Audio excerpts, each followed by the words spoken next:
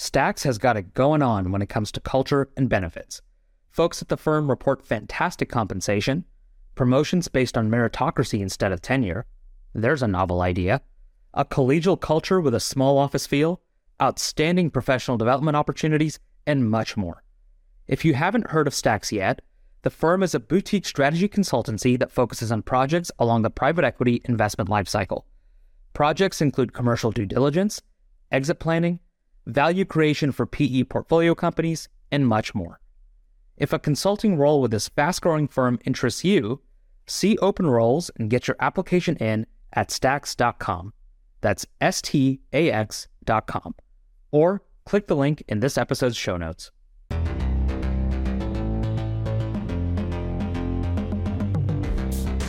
Welcome to part 2 of my conversation with Pete Giorgio, a principal in Deloitte's strategy practice and leader of the firm's U.S. and global sports practice. In this episode, we talked to Pete about the business model of sports, both on the franchise level and the league level, and how the landscape is rapidly shifting. Let's dive right in. Pete, welcome back to Strategy Simplified. Really excited for part 2 of our conversation on the business model of professional sports. Where does this podcast find you today? I am sitting in Deloitte, New York headquarters at 30 Rockefeller Center. And thanks for having me back. It's my pleasure. Pete, I have to start here. The last time we connected, it was mid-March, right before March Madness. And we ended up making some Final Four picks that went terribly, horribly wrong. I think much like 99.9% of the other rest of the country. I don't really have an excuse. Just wondering what the heck happened to Purdue.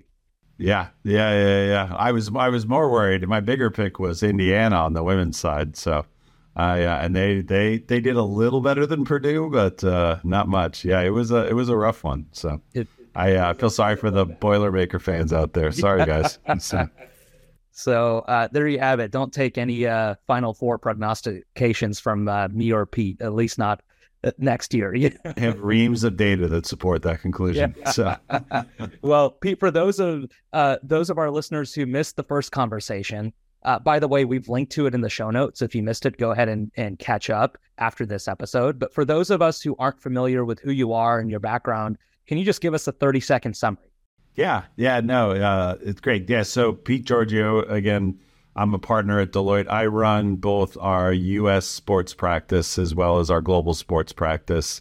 Have a history as a strategy consultant, originally at Monitor Group, which some of you may have heard of from back in the day, but then Deloitte bought that about 10 years ago. So I've been at Deloitte for the past 10 years. Fantastic. And today, Pete, we're really going to be picking your brain on the business model of professional sports and the marriage of two of my favorite things in the world, business strategy and sports. So as a start, can you just define the market for us? When I say professional sports, what does that mean to you? Are we talking about the leagues, the franchises, both? Can you just expand on that? Yeah, as we define it, it's I would say the core of, at least we at Deloitte define it, is the leagues. It's the teams, generally the properties, right? So in the sports world, we call them properties. Anybody who has a property that's a sort of sell in the market. It also includes the Olympic movement. So a lot of the organizations, like here in the U.S., the USOPC or the IOC globally, but that extends into national Olympic committees. Also, international federations, all of those types of organizations, all the way down to, USA Badminton here in the United States. So it includes all of those. For us, it includes esports, at least the I would say the league and team side of esports, as well as college sports as well. But then, very closely related are the media partners, the ESPNs of the world, where we collaborate with our media practice. The retailers or the consumer products companies of the world, like the Nikes and those sorts of folks, and others as well that are sort of close in as well. So, absolutely, there's a lot of adjacencies to the professional sports market. More and more every day. I mean, I do think one of the interesting things about the industry is the convergence, right? And we're seeing that not just in sports, obviously, but across all of media and entertainment. Now that we've defined some of the players and some of the segments at a high level, would love to just open up the conversation by asking you to dive a little deeper into the forces that you think are really shaping the industry as we see it today. So the way that I think about it is through Porter's 5 forces. And for those of us who may not be familiar, those forces are the threat of new entrants, suppliers, buyers, substitutes, and competitive rivalry. Which of these forces do you think shapes the industry more than others, and how? I think probably, it's interesting to think about new entrants because, there's a lot of new and emerging sports that are always vying for our attention. And so whether that's, you think about, sort of historically the core, 5 or 6 main sports in the U.S., but then how do you think about, the rise of some of the combat sports, in the U.S. and globally as well? And so I do think, constantly there is this question of like, what's the new hot sport? What's the next sport that's going to come up? How do sports, one of the biggest determinants actually of somebody who's going to be a fan of a sport is whether or not they played it as a kid, right? And so thinking about where and how youth sports affects that too.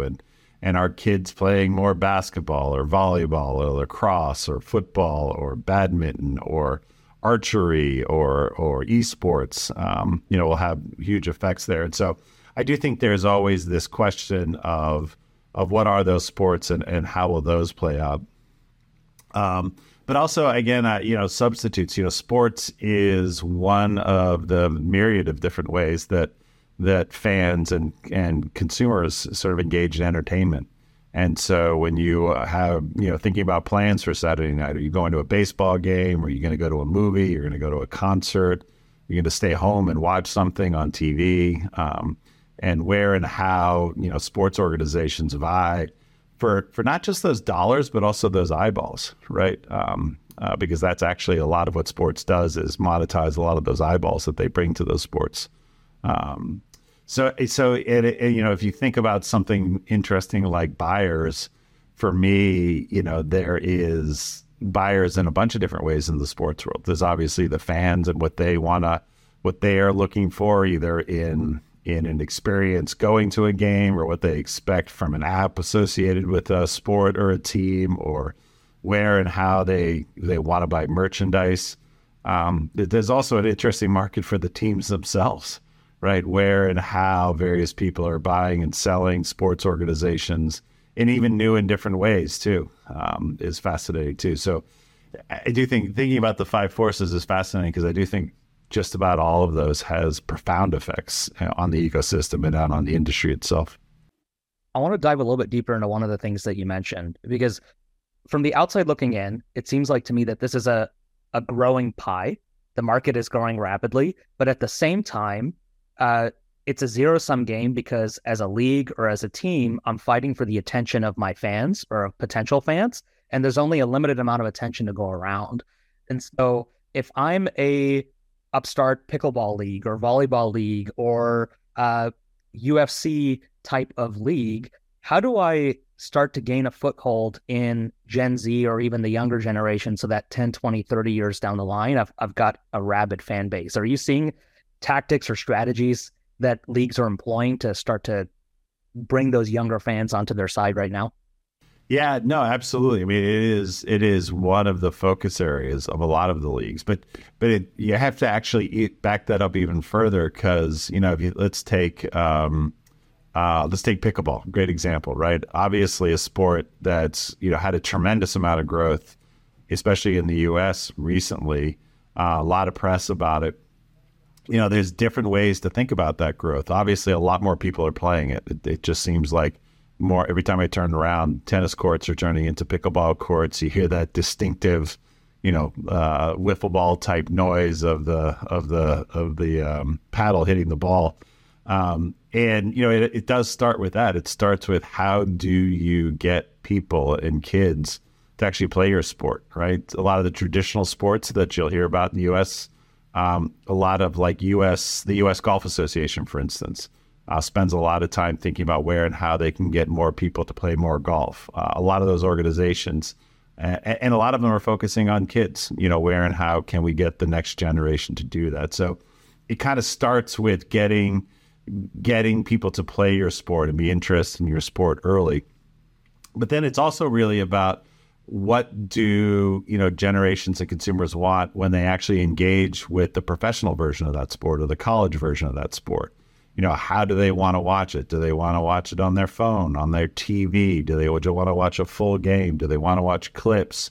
Do they just care about the, betting on the games? Do they just care about, the fantasy aspects of the games? And where and how do these organizations meet those consumers where they want to be met, on which platforms they want to actually do that with, as well as importantly, kind of who they want to bring along. Sports continues to be a group exercise, right? Whether you're playing it in many cases, but certainly when you're watching it, it tends to be a group exercise. And so, you got to get people to play the sport in the first place, but you also have to actually adapt the way the sport is supplied to the world in ways that actually meet that next generation. Gone are the old folks like me who, want to just sit in their seat at a game and watch the entire game, right? New generations want to, take advantage of amenities across the stadium, to go visit the fantasy lounge at a stadium, to bring up other games on their phone, to talk to their friends in a restaurant, things like that too. And you're seeing a lot of organizations shift to meet that new demand. I think one of the starkest examples of that is the rule changes we've seen in Major League Baseball, which I am a big fan of. Cutting the average time of a game down from 3 hours, 20 minutes to 2.5 hours. Even though I'm one of those people that likes to sit in my seat all game and watch the game, it's nice that it goes by faster and keeps my attention.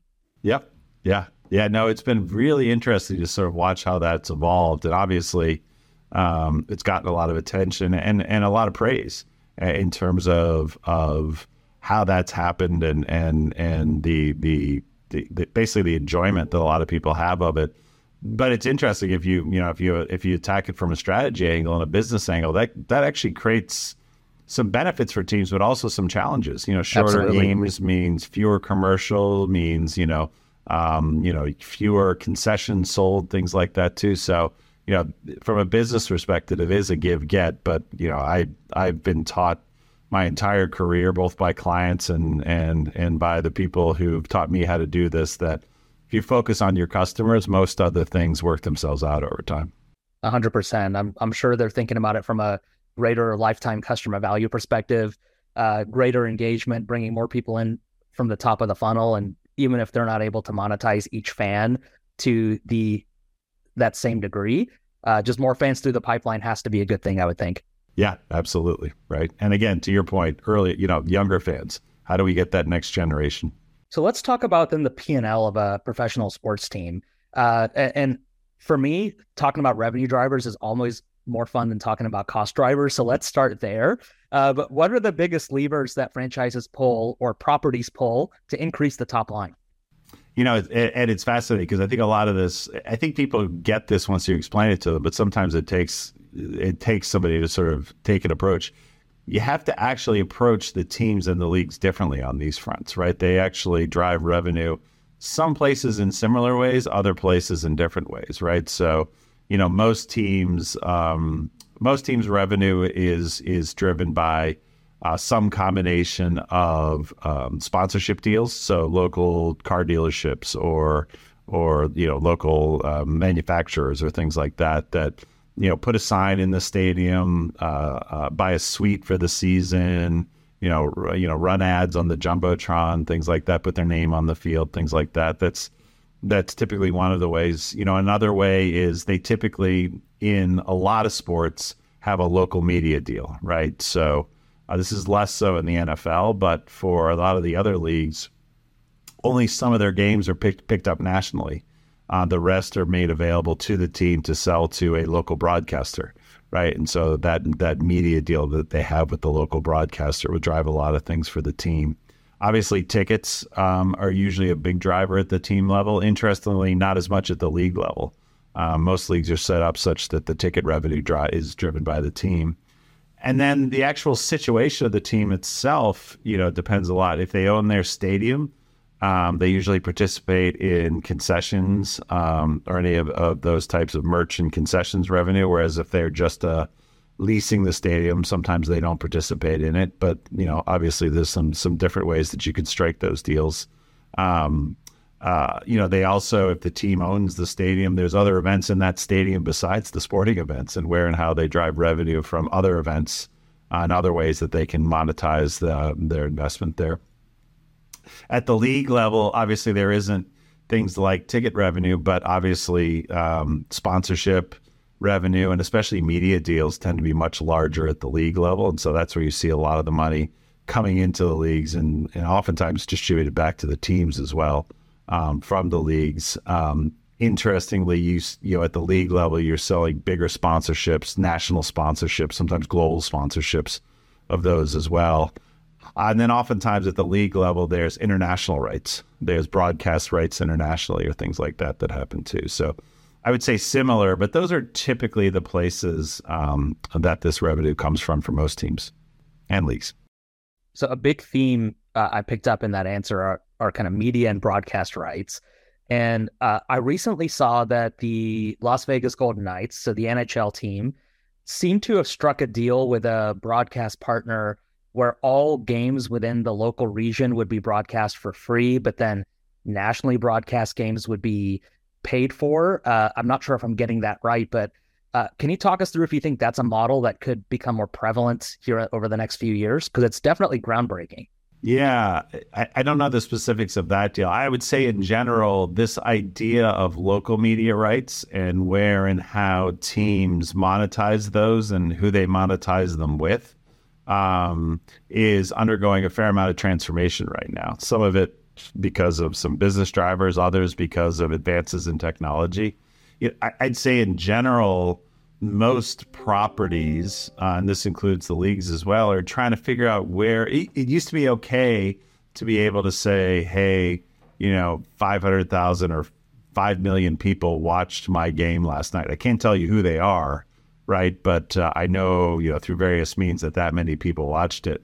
More and more, it's not enough to just say that. You need to know who those people are, have other ways to reach them, be able to talk about, statistics about those audiences. And so what you're seeing a lot of properties do is figure out ways to build that one-to-one relationship with fans.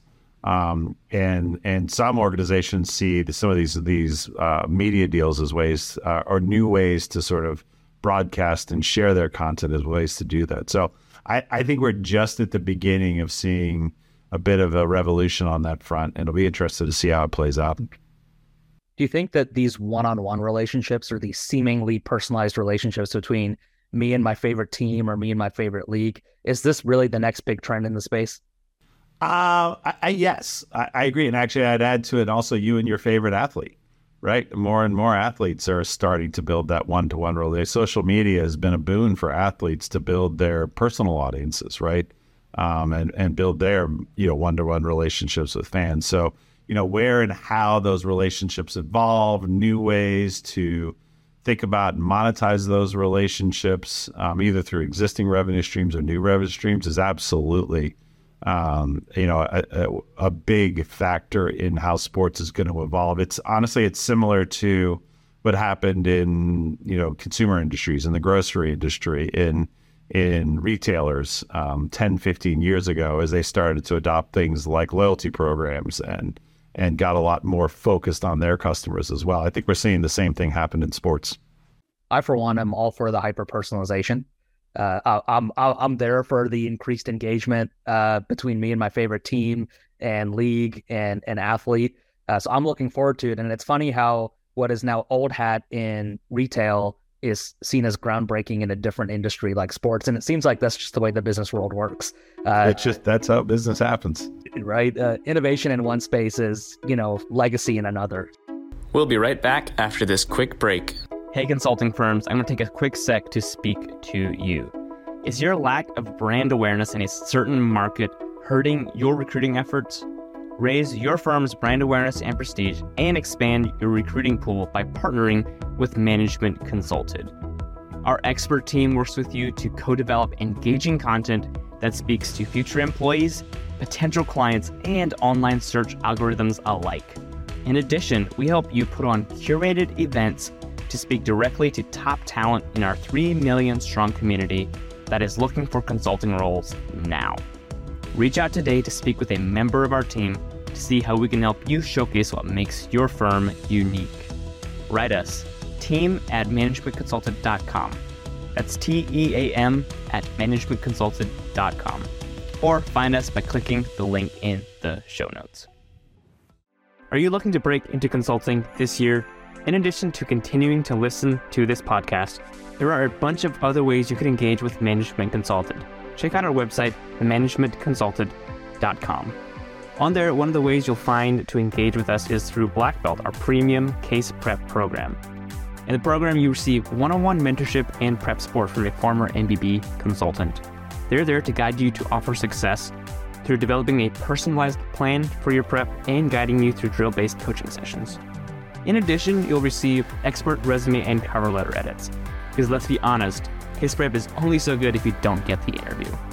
80% of Black Belts land offers, which is why it's the world's most effective consulting prep program. If you're ready to quit wasting time in your prep process, join today. The next cohort of Black Belt kicks off very soon with a group training session on the fundamentals of consulting recruiting, and spots are selling fast. Learn more and register. Check out the link in this episode's show notes. All right, let's get back to the show.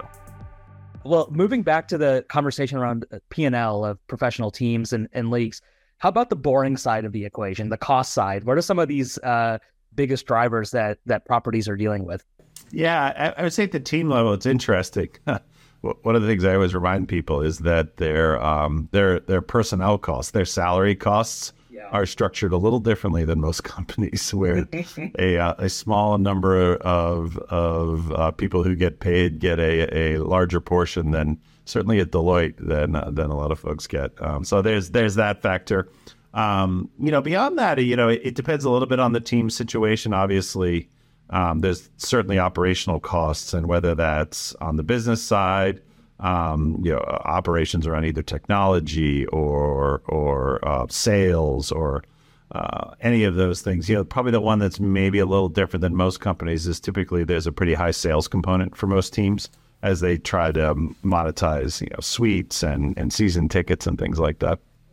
But the rest is usually pretty standard. Most teams are actually not giant organizations. People would be surprised at probably how few employees that their favorite team has. There's certainly another layer of operational costs that have to do with actually the games and the matches themselves, whether that's thinking about prepping the field or coaches or trainers or all of that, and transportation. All of those things are a piece of it as well. But I'd say it's like you said before. It's other than kind of the differential sort of employee type compensation, a lot of it is pretty typical. I'm going to grossly oversimplify here, so you have to forgive me ahead of time. But it seems like to me there are two ways for just thinking about leagues now instead of teams. Two ways for leagues to continue to grow. And I would think, number one, you either increase the ways in which you're monetizing existing properties. So you renegotiate media deals, etc. Or you expand your product offering, right? So league or market expansion. Can you give us some insight into how leagues are thinking about this? And if they identify new markets for expansion, how they do that? Yeah, you're exactly right. Like, how do I take my existing assets and either get more for them or sell them to new people, right? And how do I find new products to bring to market, right? I would say on the first one, media rights is a good example. Where and how can I maximize that asset? How do I, one of the interesting strategic questions for a lot of leagues is bundling. Right. When I think about doing my media deals, do I bundle in that my digital, which typically happens in most of my digital rights? Do I start to think about data rights? As I start to think about the metaverse, is there a different sort of right that I need to bundle into those deals? And how do I, mix and match and structure those? The NFL has one package for Thursday, a different package for Monday, a different package for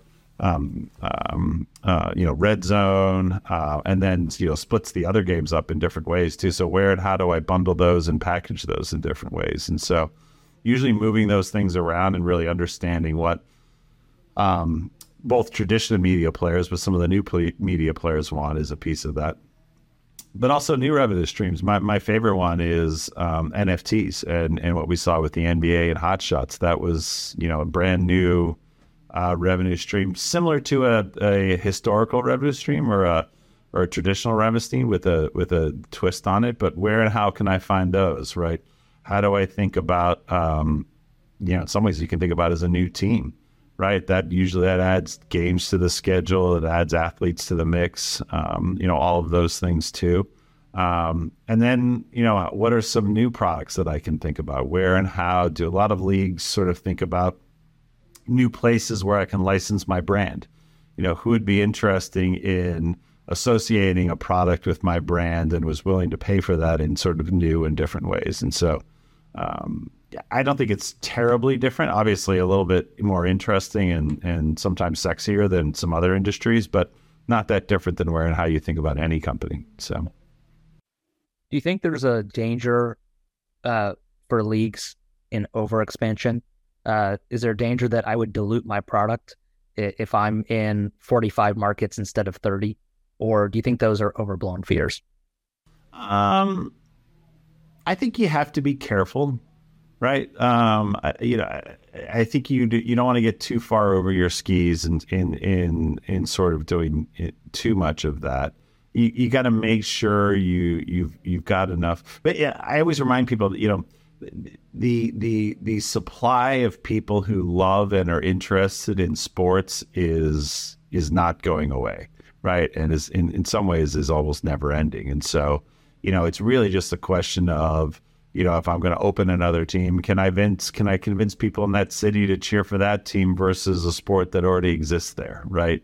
Can I think differently about how I structure my conferences or how this works?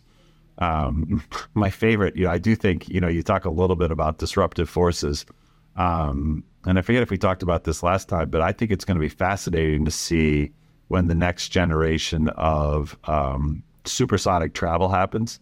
And you start to get to a world where these leagues could literally play games in other countries, fly to London in a day and back. And it'd be just like, going to LA today, right? And so that's going to open up new things. So I think there's a little bit of a risk and you just got to be careful about it. But listen, I think there's plenty of people out there interested and who love sport. And it's just a question of where and how you bring them to yours. So the implication, Pete, of what you just said is we may see some consolidation in the space. If I could have an NBA team in Paris, I've got Victor Wembanyama on my team. Why would I be in the French league if I could have an NBA franchise in Paris? Do you think that's where we're heading in the next 30, 50 years? I mean, I don't know. I think it would be interesting to sort of think about that. Or is there some sort of global, different divisions of a league or something? But I think we're absolutely, listen, globalization's real. Globalization is already happening right now in terms of content. And I think we're seeing, the popularity, especially of sports, as for instance, the NBA thinks about expanding to India and to China. So the demand's there. So, I think we could see some interesting things on that front if we could get some of these logistical challenges out of the way. Absolutely. What are the other value propositions of a team coming to a city or a region beyond just the unifying effect of fandom and the entertainment value? Is the fact that a lot of these teams are involved in community development. They're involved in community investment. There's a big focus on teams and leagues being good community partners. Can you talk to us about some tangible ways that a pro franchise contributes to broader community development? I think the Sacramento Kings are a really good example of this, but I'm sure there are others as well. Yeah, I mean, I think being involved in the community, giving back to the community, and making a difference in the community that these organizations sit in is it's not just the right thing to do. It's actually demanded by fans and athletes as well. Fans want to. I mean, everything you look at about how buying habits are changing, people are buying products and services from companies that they share values with, that they believe in, that they trust in new and different ways. And the same thing's happening with athletes. Athletes look more and more athletes are looking to see what other athletes are doing and saying, listen, I need to use my platform to make a difference. And doing that in a local community, whether that be through community organizations or creating direct access, is absolutely a piece of the puzzle. And it's almost table stakes now for any organization that really wants to dive in. And I'm not familiar specifically with what Sacramento's doing, but just about every organization has versions of these programs, both at the team and the athlete and the league level, that are super important. Pete, one of the things that your practice has done and released recently is a 2023 sports industry outlook. And so we talked about this briefly last time, but we got a lot of follow-up questions around some of the insights and key takeaways that were included in that report. Do you mind just quickly elaborating on some of the potential implications of what your team found and just some insights from that report? Sure. Anything specific, or just talk more broadly? I'd love to hear more broadly what some of those insights were, and then we can follow up on what I find most interesting. I mean, the one that I talk a lot about, and I think is one of the more interesting ones, is we are absolutely seeing women's sports, finally getting the recognition, or start to get the recognition and the attention that it deserves. Right? We've been looking at data for years that talks about more people watching women's sports, more people participating in women's sports, more people wanting to get involved in women's sports. And we haven't necessarily seen some of the dollars that would normally be associated come with that. But people are finally waking up to it. And not in a both in a societal way, like it's important to promote women's sports from a societal standpoint, but also from a business standpoint. I'm a firm believer that women's sports is one of the most undervalued assets that exists in the sports world. And when we talk to our clients, we say to a lot of them, listen, if you're not investing in women's sports right now, you're behind the curve, right? And you're 2-3 years from now, you're going to wish that you had. And so I think we are just at the beginning of that really starting to grow. I think it's going to continue to accelerate, and I think we're going to see a lot more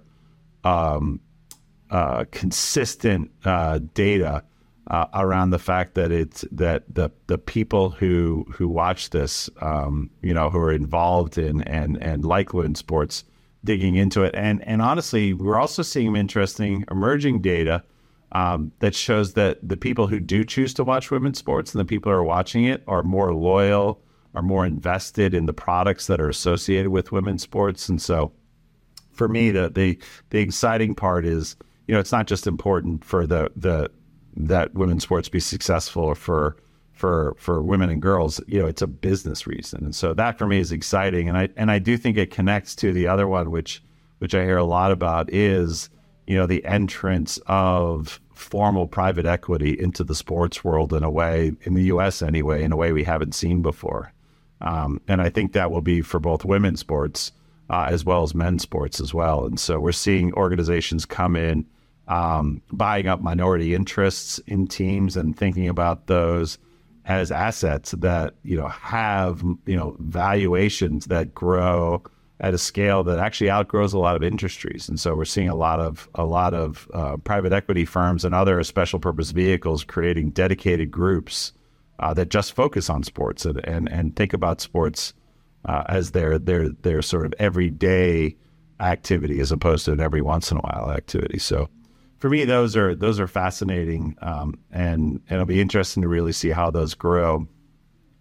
I'd also just say that college sports, which was another one of our outlook items, just continues to be a place where there's very few places in sports that are changing as rapidly and as fundamentally as college sports right now. The effect of NIL regulations and the transfer portal and conference realignment and media deals, and what we're seeing on a bunch of different fronts.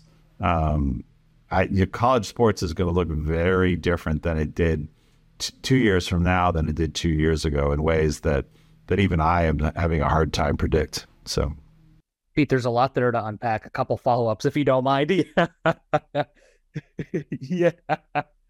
So one of the things that I was thinking about as you were talking is the entrance of private equity into professional sports. Are you seeing these transactions being made, as buy and hold transactions, or do you expect there to be more turnover and ownership the more that we see private equity enter the professional sports landscape?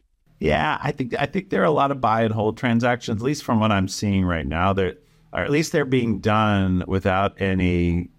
There's a bunch of people in that space who are a lot smarter than I who have long-term plans about what those to do. But the market is so nascent right now, and things are so new that I think you almost have to be ready for a buy and hold type of outlook on it, but also be ready if there are opportunities coming up. So I think it'll be interesting to see how it evolves. There are some folks out there who try to make it even easier to get in and out of teams in ways that I think will be fascinating and maybe even available to folks like you and I at some point here.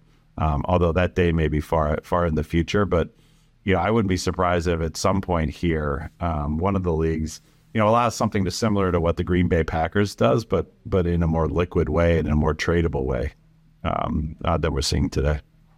Fractional ownership in a sports team, is that where you think we're heading? Well, we're there already, right? Most sports teams do have fractional ownership, but what doesn't exist is a liquid market for that. Exactly. So, and I think that might be coming. Again, we've got a bunch of different steps between here and there, but sometime in the future, I think someplace in some league that's going to be a piece of the puzzle. Personally, I'm looking forward to that day. Who are you buying? If you could buy a piece of any team right now, who are you buying? It's so funny. That was going to be my question for you. So if money wasn't an object, I think I'd be in the bidding for Manchester United right now. Personally, I don't think the Brown family would ever sell, but my hometown team is the Bengals. And so, I think from a heart perspective, the Bengals are the team I'd love to buy. From a business perspective, Manchester United looks pretty good right now. Yeah, don't sleep on women's sports, though. I'm telling you, that's going to grow exponentially. What's so funny? I was thinking about this the other day, and talking to a friend, and we had a similar conversation. If you could buy any team in the world, which team would you purchase? And from a purely business perspective, my answer was actually I'd buy a team in the National Women's Soccer League. From a kind of lower barrier to entry perspective, kind of the growth of the market, just the fact that soccer in general is exploding in popularity in the U.S. I thought the NWSL was pretty attractive, and so it's interesting to hear you talk about women's sports because I'm feeling pretty affirmed right now in my own kind of market analysis. You can tell your friend that Pete says you were right. Okay, I love that. That's the whole reason I wanted you to come on the podcast. When you were talking about the NCAA, kind of as a fan looking at the NCAA from the outside looking in, I'm thinking the big winners in conference realignment are the Big Ten and the SEC. Do you see a path for other conferences to compete with those so-called super conferences? I think the real question is where and how are we? And again, I'll just go back to fans. Where and how do we get to a world where people can continue to watch the football, the basketball, the gymnastics, the track and field, that they want to watch between the teams that they want to see play with each other. And I think customer demand and fan demand and booster demand and even athlete demand will continue to sort of dictate that. So I don't like to talk that much about winners or losers in that space. I like to think about where I think business will naturally drive that market towards something that makes sense to the people who want to watch it and consume it as well. And so, again, we might have some bumps here and there on our way to that, but and whether that means 2 conferences or 10 conferences or 1 conference or a completely different model altogether, I think that remains to be seen. I mean, it's hard to imagine that there won't be some sort of conference structure that'll exist as part of this, but I think importantly is where and how do we meet fans where they want to be met. And I think there's a lot of really smart people in college athletics who get that and will naturally drive the entire ecosystem towards that. Seems to me that we're just seeing the professionalization of college athletics. And I don't think that's a bad thing, but there are people out there that seem to think that's a negative. Do you have a comment to make on that? I'd say professionalism is a very heavy and implication laden word. I would say, generally college sports, in many ways is a business like a lot of businesses. And I think we'll continue to see it sort of grow in the same way we're seeing other sports businesses grow as they sort of learn from those businesses as well. How's that for a non-answer?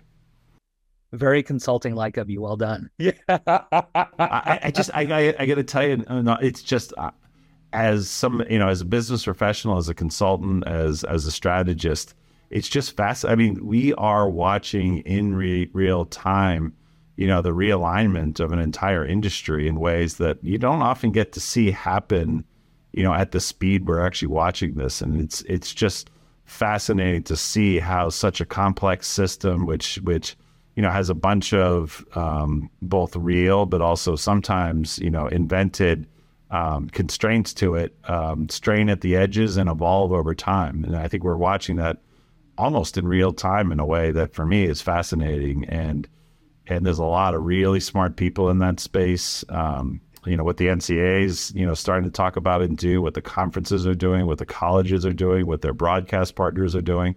A lot of really smart people in that space that I think are going to do some really interesting things moving forward. And I'm fascinated to watch it and hopefully fascinated to be able to help along the way.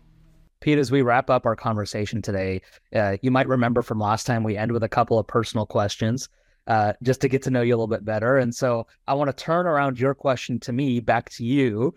If you could make an investment or purchase one professional sports team anywhere in the world, which one would it be and why? Yeah, it definitely would be a women's team, or some other property somewhere. There's a lot of interesting innovations happening in women's sports, just on the notion of a league. Probably something in the women's space. My first love is basketball, so probably something in the basketball world because I feel like I at least know something about that. So probably something in that world would be where I'd personally go. But I think there are a lot of options out there, and yeah, I think it'd probably be in that space. I'm trying to think about, that's the business answer, but I think it's also the personal answer too. So, I love that. Is there an underrated sport that you love, that you follow, that you wish more people knew about? It's hard for me to. So, I mean, I love most sports generally. There are a couple sports that I'm fascinated by that I actually wanted to go see because there's actually nothing more exciting for me to actually go watch a new sport and see a new sport. When I was just in Australia, I'm not sure if you're familiar primarily in the UK and Australia, they play a game called netball. Have you ever heard of it? I have. And it's basically from what I understand, it's basically a version of basketball that emerged when somebody either miscopied or misremembered Naismith's original basketball rules. There's no backboard, right? Yeah, no backboard, no dribbling. There's a few things missing. Court sort of split into thirds. And similar to my last trip in Australia, I got to go see an Aussie rules football game. Next time I want to go see a netball match because I'm just fascinated by it. Amazing. An Aussie rules game is definitely on my list. Next time I'm down in Australia and New Zealand for sure. Just make sure you go see it with somebody who knows the rules because it takes a little while. Yeah, it looks like controlled chaos to me when I've seen it. So I definitely need someone to explain it. Looks like it hurts. Yeah, that too. Some of the toughest athletes in the world. Yeah. Not made for 50-year-old sort of former athletes, definitely. So. Pete, last question for you. If you've been granted, if I was a genie and I could grant you the ability to master any sport right now, which one would you choose and why? If I could choose a sport to be an expert in and why, you know what I might choose? Just because I find it fascinating is curling. Because it also feels like something that might actually be something that somebody my age could perhaps still be somewhat competitive in. And so, but it also just looks like I've actually tried it a few times. It's a deceptively complex sport and physical sport in ways that I wasn't expecting, and I don't think most people realize. But it also seems like the people who play it have a lot of fun too, so that appeals to me. So that's a curveball for sure. I was not expecting that. So I love it. You're keeping us on our toes here. Pete Giorgio is the sports practice leader at Deloitte Consulting. He joins us from Deloitte's offices in New York City. Pete, thanks so much for being with us today. No worries. Thanks for having me. It's great to see you again. Have a great day. Thanks for listening to today's episode of Strategy Simplified. Did you like what you heard? Leave us a rating or review on Apple Podcasts, Spotify, or wherever else you listen. We need your help to let the algorithms know that Strategy Simplified is a podcast worth listening to. Thanks so much, and we'll see you next time.